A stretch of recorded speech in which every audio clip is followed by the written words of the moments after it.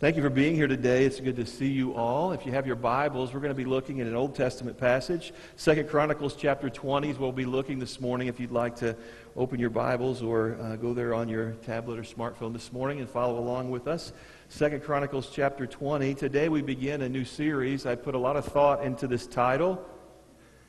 It's called the Prayer Series. Okay, well, there you go. Felt very led by the Lord that we begin to really think and talk about prayer.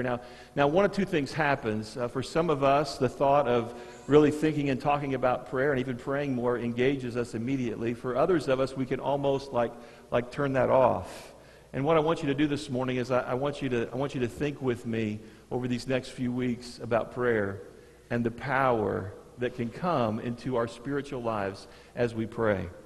And so I trust that you'll journey with us over these next few weeks. I remind you this morning that prayer is the key to a victorious Christian life. And so what we're going to do is we're going to be looking at a few different people throughout Scripture and see how their prayer life enabled them to be victorious no matter what they faced or what they needed. I picked this slide, this picture on the slide that we'll be looking at every week for one reason, and that's because I think that if we're not careful, a lot of times it can describe our prayer life today, and that is that we can a lot of times find ourselves off doing what we need to be doing and become very disconnected from God.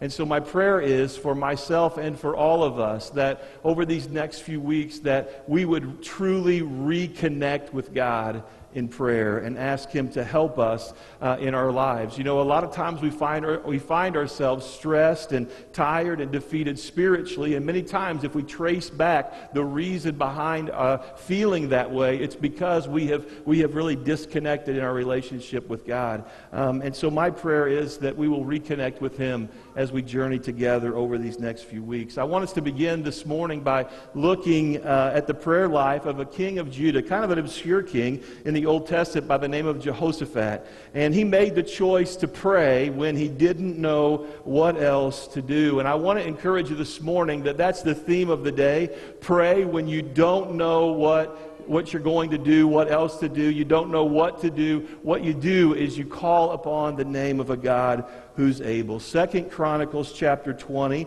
I'm going to be reading normally read from the NIV, but today I'm going to be reading from the New King James Version, if you'd like to follow along. 2 Chronicles chapter 20, beginning with verse 1. It says, it happened after this. And so I have to just stop and explain to you it happened after what, right? It happened after this. I want you to know that Jehoshaphat, king of Judah, he had been doing a lot of really positive things for the nation. He had really called the nation to revival. He had started a lot of reform, really turning the heart of the people back to God. He had turned his heart back to God and was turning the hearts of the people back to God, was doing a lot of really positive things, taking the nation in some very positive strides spiritually. Okay? And so that's what was taking place when we read what happens next. He was in the midst of a great time of obeying God and doing what God was asking him to do. And as he does so, let's look at what happens. He faces some major difficulties. Here's the problem.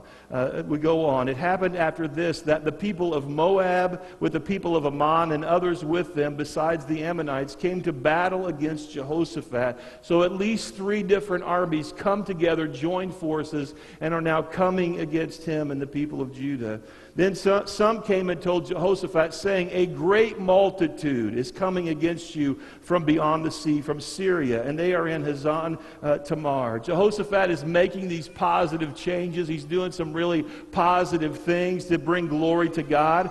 And we see that the enemy, in fact, as I said, 3 different armies joined forces and formed this alliance, and they're on their way to surround Judah. They're going to take them down. That's their plan. They're going to do away with Judah. And as I thought about that, I thought, isn't that kind of how things even can go for us today? I mean, we could be walking in obedience to God, doing what God would have us to do, striving to live the life that He calls us to live. Maybe even we've allowed God to work in our lives, and we've made some changes, and we're doing the right things. And then all of a sudden, out of the blue, out of nowhere, the enemy begins to come against us like never before. If you've experienced that in your spiritual life, say amen. See, this is applicable, right? Like we understand what's happening here, what he's experiencing. Problems, temptations, hardships, they can come our way. We've all been there. The nation of Judah is surrounded by the enemy. The enemy's vastly larger than them as they've come together and joined forces. There's really no chance that they have in and of their own self to do battle and defeat the enemy. So I want you to see what Jehoshaphat does initially when he's faced by such a major problem. The natural thing, right? The first few verses of verse 3 says this. And, remember, we just read, he's surrounded, right? And Jehoshaphat feared, right? Kind of the natural first thing that takes place when we find ourselves faced with impossibilities around. I just don't see any way out. Fear can begin to creep in. And I just have to say, can you blame him, right? Christians, have you ever been afraid? We've all feared, right? And we could talk about, you know what, I'm not going to be afraid. But the initial reaction to the news of the severity of the situation can often be the temptation to fear and begin to fear. What you have to understand is not long before this event, Jehoshaphat's in battle and he narrowly escapes with his life. I mean, he just gets away. And now here he is knowing this army is coming against him. Those thoughts had to be rushing into his mind. And his first reaction is he fears. But notice what he does immediately after this fear tries to take hold in our life. Because I can tell you that while the natural reaction to situations that come against us may be fear, we have a choice whether or not we're going to live there. We have a choice whether or not we're going to live in fear or if we're going to do something different. I want you to see what Jehoshaphat does, and we see the prayer here in verse 3. It says, and Jehoshaphat feared, and here's what he does. He set himself to seek the Lord and proclaimed a fast throughout Judah. Notice that the fear doesn't cripple him. The fear doesn't cause him to run away. The moment that he begins to fear, he does what we need to do when fear begins to creep into our lives, and that is we need to set ourselves to seek the Lord our God. You see, this one choice can make all the difference. He immediately made a proclamation, I believe, to himself. And he says, I'm not going to give in to this fear, but I am going to choose to seek the God that I served. And so as a result of that, he doesn't cower. He doesn't surrender to the enemy that's coming his way. He doesn't try to rally the troops and immediately form this battle plan. What are we going to do? He doesn't do any of that. He sets himself to seek the Lord. He makes the choice to turn to God in prayer. I'm not going to fear. I'm going to pray. I couldn't help but wonder if maybe Paul wasn't thinking about this story that he'd heard probably so many times when he pens these words in Philippians chapter 4. Do not be anxious about anything, but in everything, by prayer and petition with thanksgiving, present your requests to God. See, that's exactly what Jehoshaphat does. He doesn't fear, he doesn't become anxious, but he turns his heart, he sets his face to begin to seek the God that he serves, even though he had reason to be afraid. And can I remind you this morning that there are going to be times in your life when you have every reason to be afraid. When the natural reaction is to fear, you have every reason to do it. It's in those moments, I have to remind you, you have a choice. You can turn your heart to the Lord and begin to seek Him. And notice that he doesn't just seek the Lord, but he sets himself, he sets his heart to begin to truly seek God. In other words, what that tells me is that I'm going to seek God until I find Him. I'm going to seek Him out until I find Him, until I hear from Him. Many of you know that Michelle and I have been fostering for a few months now. It's been great overall. And the other night, Michelle and I went to Kohl's to get a few things, and we took the littlest one with us. He's 22 months old, and we took him with us, and we put him in a little cart there, and we began to walk through the store, and it isn't too long until Michelle and I are kind of ready to go different ways. We have different interests when it comes to shopping, and so Michelle took the little one and went one direction, and I went another direction to do the things that I needed to do.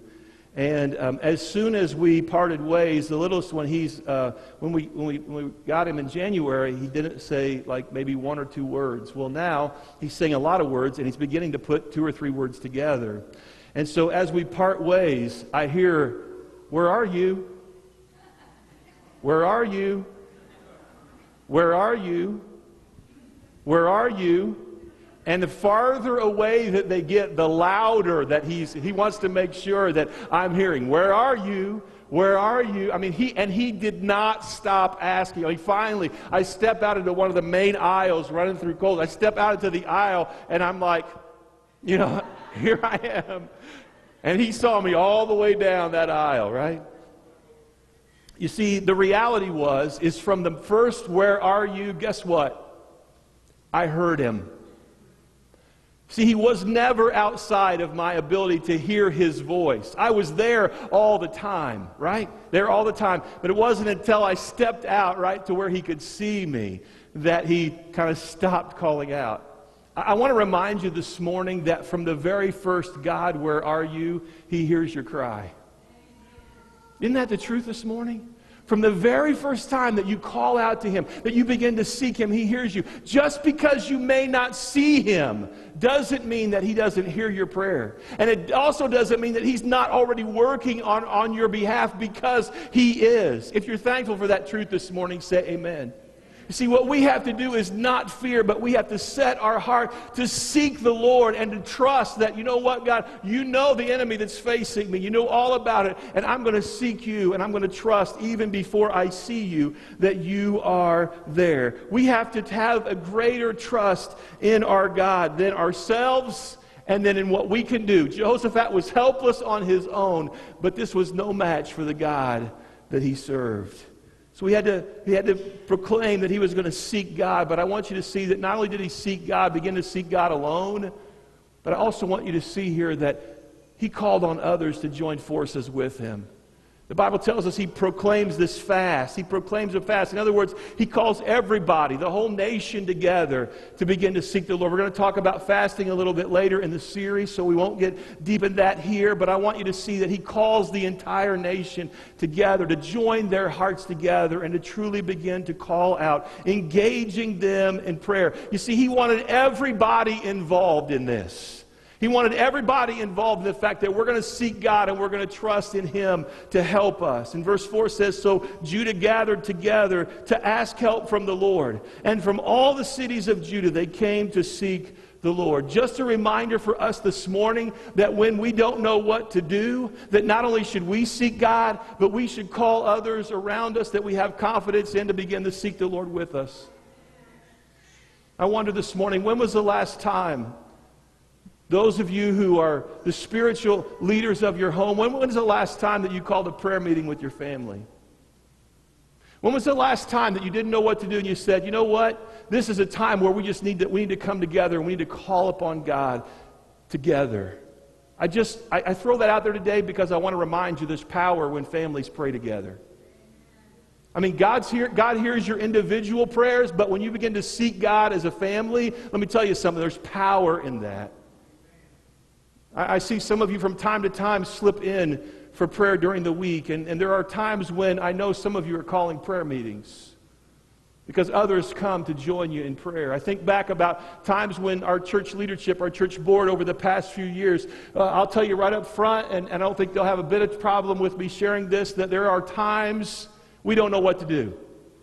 There are situations that we'll talk about and we'll just stop and say, you know what, this is beyond our wisdom. We don't know what we should do. And you know what we do? We call a prayer and fasting time. We say, you know what, God knows the right direction. God knows the answer. God knows what we should do. Let's fast and pray until we hear from God. There are times that we need to do that. And whether we do it as families or whether we get a hold of people and say, hey, would you fast and pray about this with me? I'm seeking God. However we do that, I want you to know that when we join forces with one another, it makes a difference. If you believe that this morning, say amen. So the next time you feel prompted to have others join you in prayer, let me tell you something. Don't let the enemy stop that. Because he also knows how much power is when people come together and pray together. They didn't know what to do. Their situation seemed hopeless, and they began to seek God. And truly, as they began to seek God, here's what happens. And this happens every time that we begin to seek God with all of our heart. Here's what happens. We begin to see God for who He really is. We begin to see God for who He really is. And so as they pray, they begin to recall facts about this God that they serve. This morning I said, God, would you recall to our memory some things, ways that you've worked in our lives in the past? See, that's what begins to happen. And it's not just in our lives, but I tell you what, there are times when I say, you know what, Lord, I've watched you work in so-and-so's life in this way. I know you can do it. So it's not just recalling what God's done for us, but it's recalling what God's done in the past. I don't know how you do it. I'm thankful this morning that I come from a family that I have a Christian heritage, that I've watched my parents go through things, and I've watched God work in their lives. And there are times when I step back to them or others in the previous generation, and I say, God, I just remember what you did for them and what you did for them, and now, Lord, I'm trusting that you'll do it for me. Listen to this prayer. Verse 5. He stands before the people and begins to pray. Verse 6, rather. O Lord, God of our fathers, are you not God in heaven? And do you not rule over all the kingdoms and nations? And in your hand is there not power and might, so that no one is able to withstand you?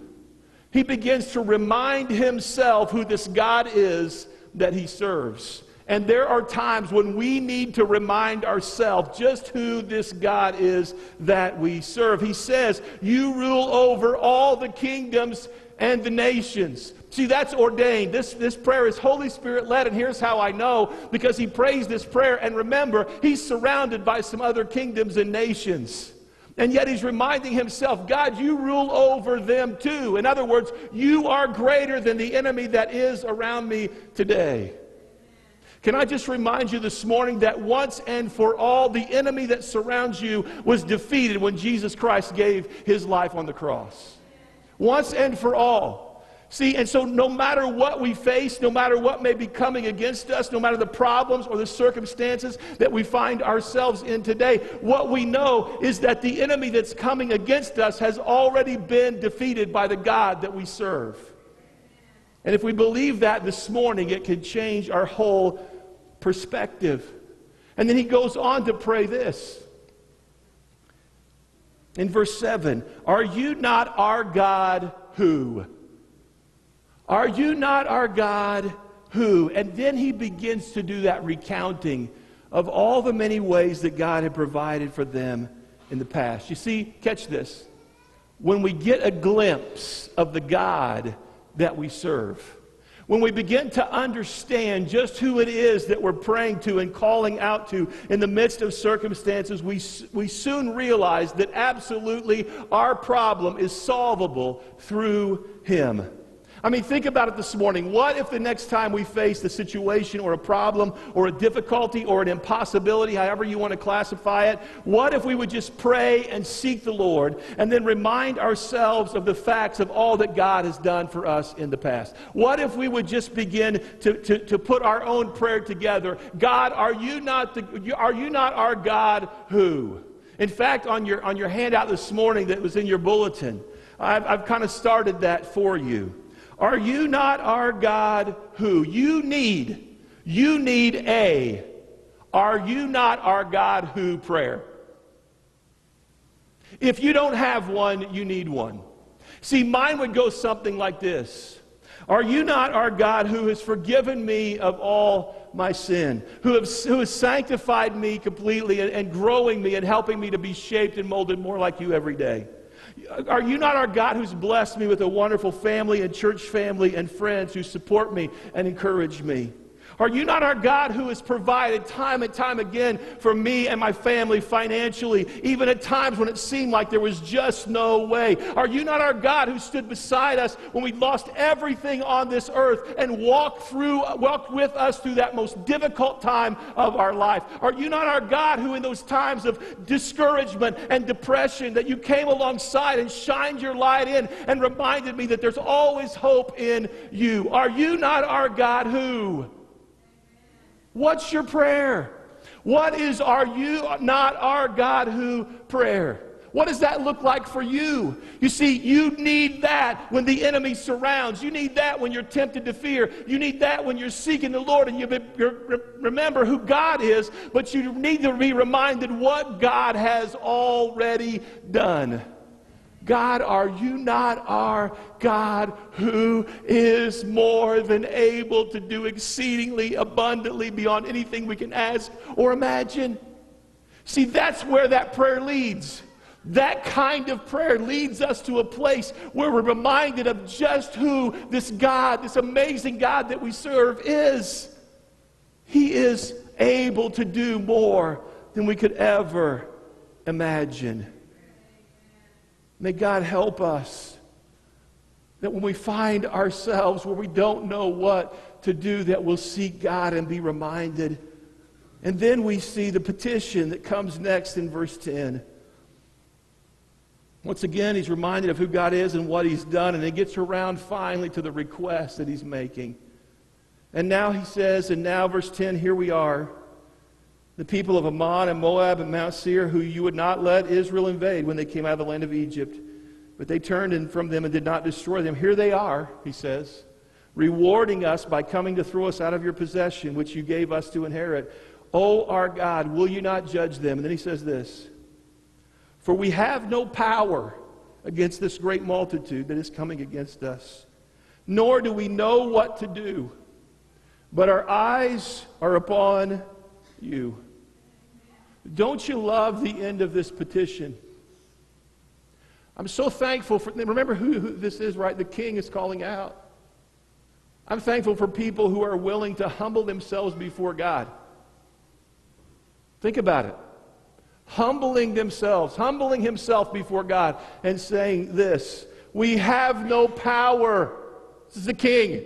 We have no power, nor do we know what to do, but our eyes are upon you. I wonder this morning, think with me, I wonder this morning how much differently our lives may be. I wonder how much differently we might live out in victory today if we would make this prayer part of the prayer that we pray often. Lord, we have no power. Lord, I have no power. I don't know what to do, but Lord, today I want you to know my eyes are fixed upon you. You see, he knew that his help would come only from God. That God had to work, that God had to provide. You see, I want to just remind you this morning that you can't do it alone, and I can't do it alone. In fact, if we even all get together in our own power and strength I'm just being honest, we can't even all do it together if it's left up to us. We need God. It's a prayer that you and I must pray. You see, I believe, I would go this far today, I believe that this prayer is not optional for us.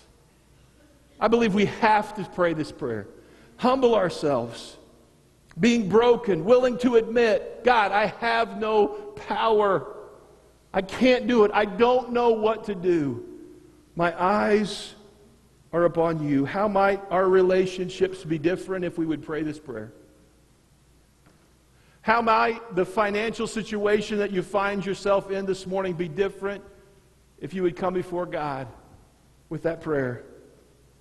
How might our work problems be different? How might our marriage be different?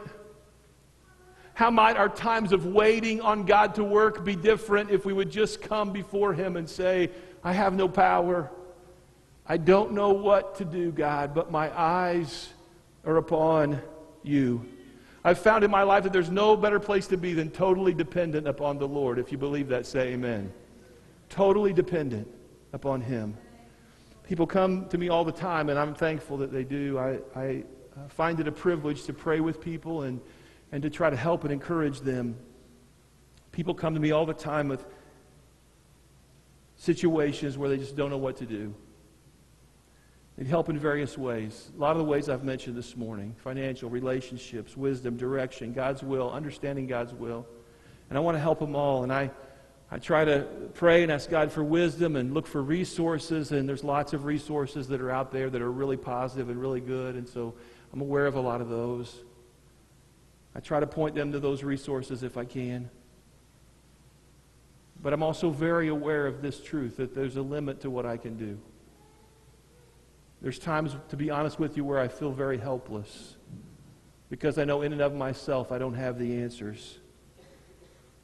It's times like that that we're tempted to get discouraged, but what we need to do is simply pray. And some of you know this because I've prayed this with you. But I know in my own heart, this is what I pray. God, I don't know what to do. Even in times when people are sharing things with me and I'm listening to them, but my prayer of my heart is, God, I don't know what to do. My heart breaks. The wisdom's not in me, God. I don't know what to do. My eyes are upon you. I wonder how it might change our relationships.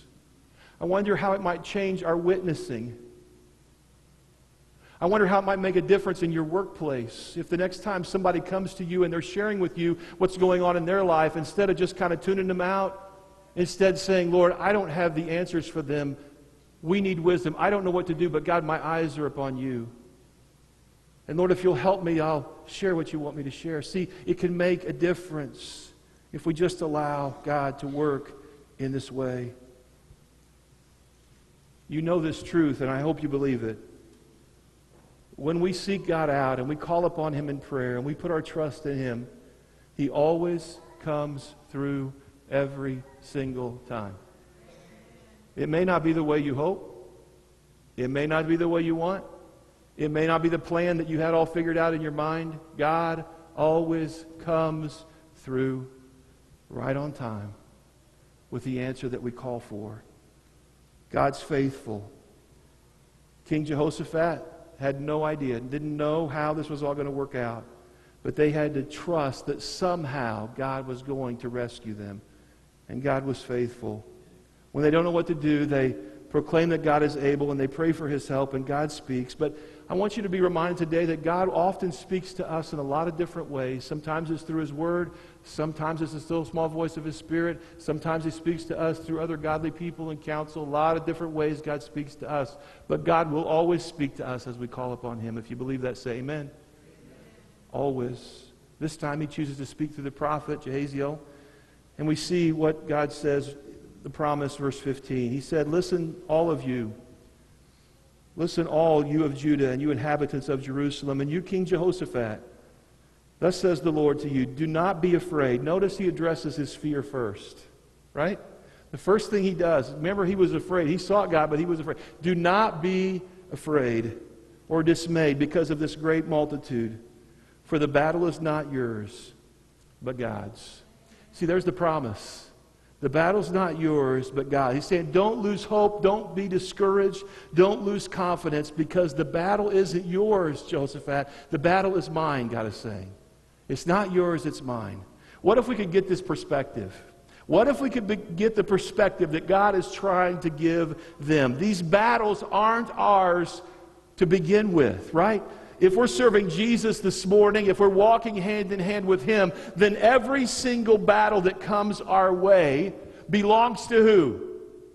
It should belong to God. If we're walking with Him, it should belong to Him. But we have this bad habit that when we face difficulties, when we face uncertainties, when we face the trials of this life, we quickly become afraid and dismayed and discouraged. And often, instead of turning our heart to seek God, we take possession of the battle and we retreat. And then we try to figure out, how are we going to do this on our own? How am I going to get through this, right?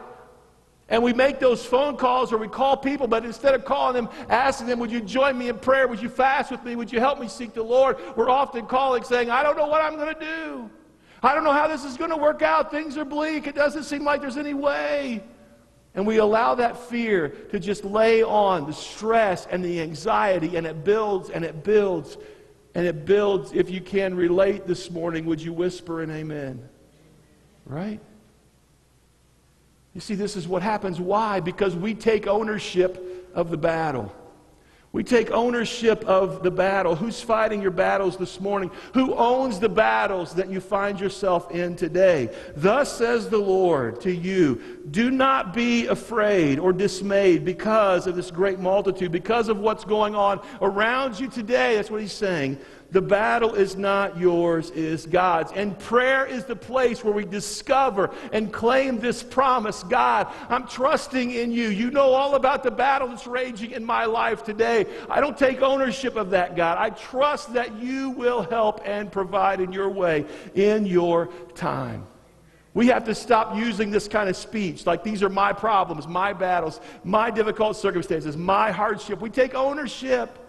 Instead, we need to say, God, I'm trusting that these are battles that you're going to fight and that you're going to help me and you're going to give me wisdom and know how to face. When we don't know what to do, getting our eyes on Jesus and being reminded that he is all-powerful and the battle is his makes all the difference.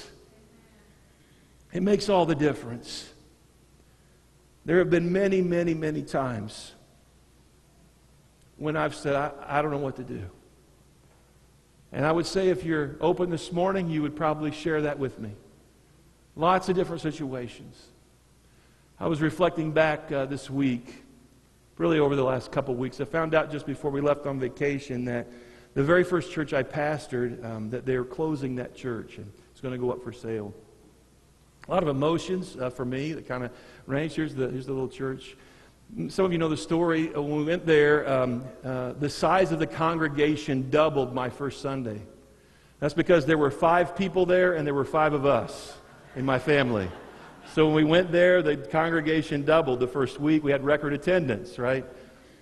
God had so very much, it was so clear that he had called us there, and I was bivocational, and great spot for me to begin to kind of develop and learn and figure things out. And we loved the people, they loved us. God grew the congregation over time. I think one Easter we had 70. We ran about 35 or 40 by the time that it came for us to move on. But here's what I know is that God extended the life of that church 20 years to reach that community, and he used us as a catalyst to help make that happen because they were going to close the doors when we went. And so we've always praised God for that, and we've always felt very much like this is a part of us. Share all that just to say that as I was going back through, just in my mind, so 20 years ago, and I'm reminiscing right in my mind, just about some things that went on there.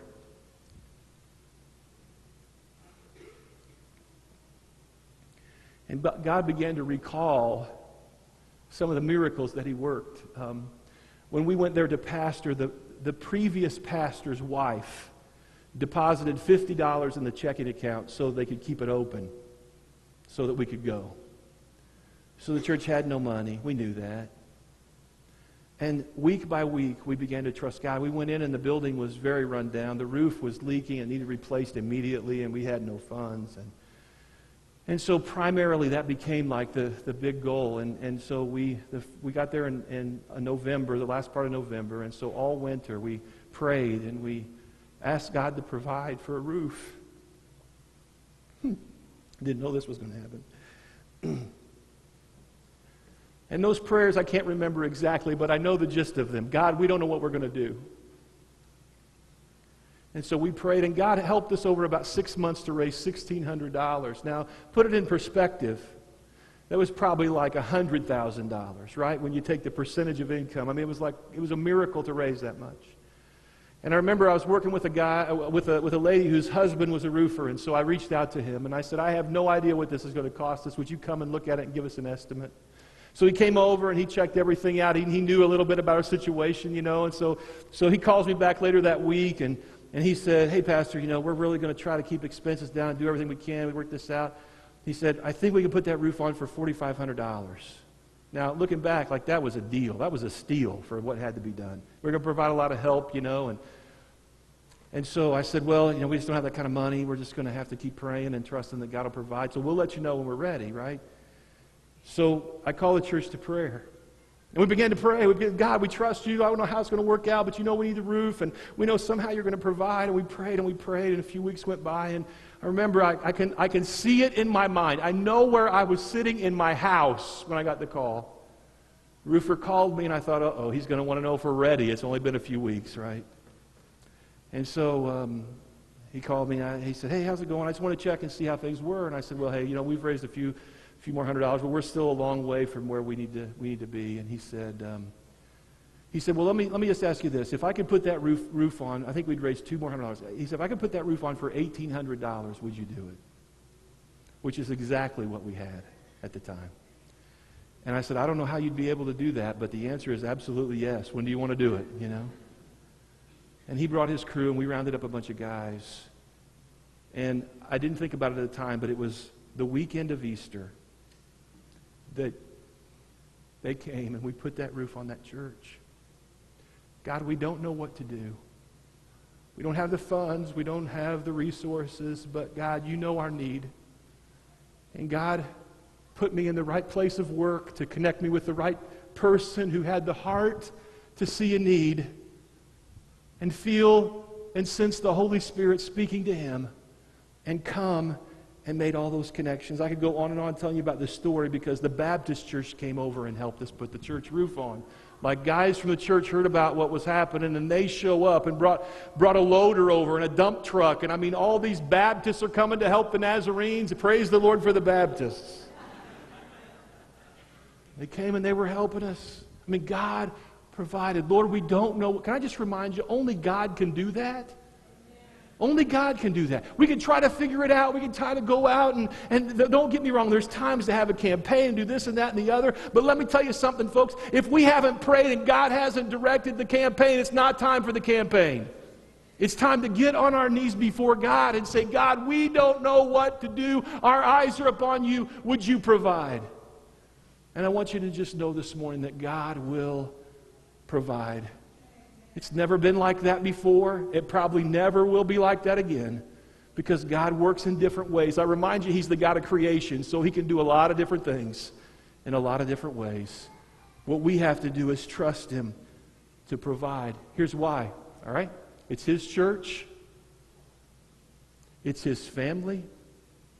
My kids, they're God's kids. My granddaughter belongs to Jesus. My car, I go on and on. Everything that when it's surrendered to him, guess what? It's not our battle, it's God's battle. For Jehoshaphat, he worked a miracle like they didn't even have to fight. If you remember the story, the three enemies, they start fighting against one another. They defeat each other, and all Judah has to do is go out praising God and just having a great praise meeting on how great their God is. That's all they have to do because God fought. I wonder this morning, whose battle is it? When you don't know what to do, are you going before God in prayer and trusting him and truly allowing him to work? Would you bow your heads with me this morning? Heavenly Father, we're thankful in this moment to be reminded of the truth that we know. That you're a God that desires us to pray. And so right now in this moment, as it's quiet, as every head is bowed, I'm not going to ask you to move this morning. I'm just going to ask you to pray. What's your battle? What's your situation? What's your impossibility? Would you make the choice right now where you are to set your eyes on a God, on the God who is able this morning? Will you call out to him right where you are? Would you say, Lord, I relinquish this battle to you. I've had possession of it too long. I give it to you this morning. Lord, I trust you. I don't know how you're going to work, but it's at your feet.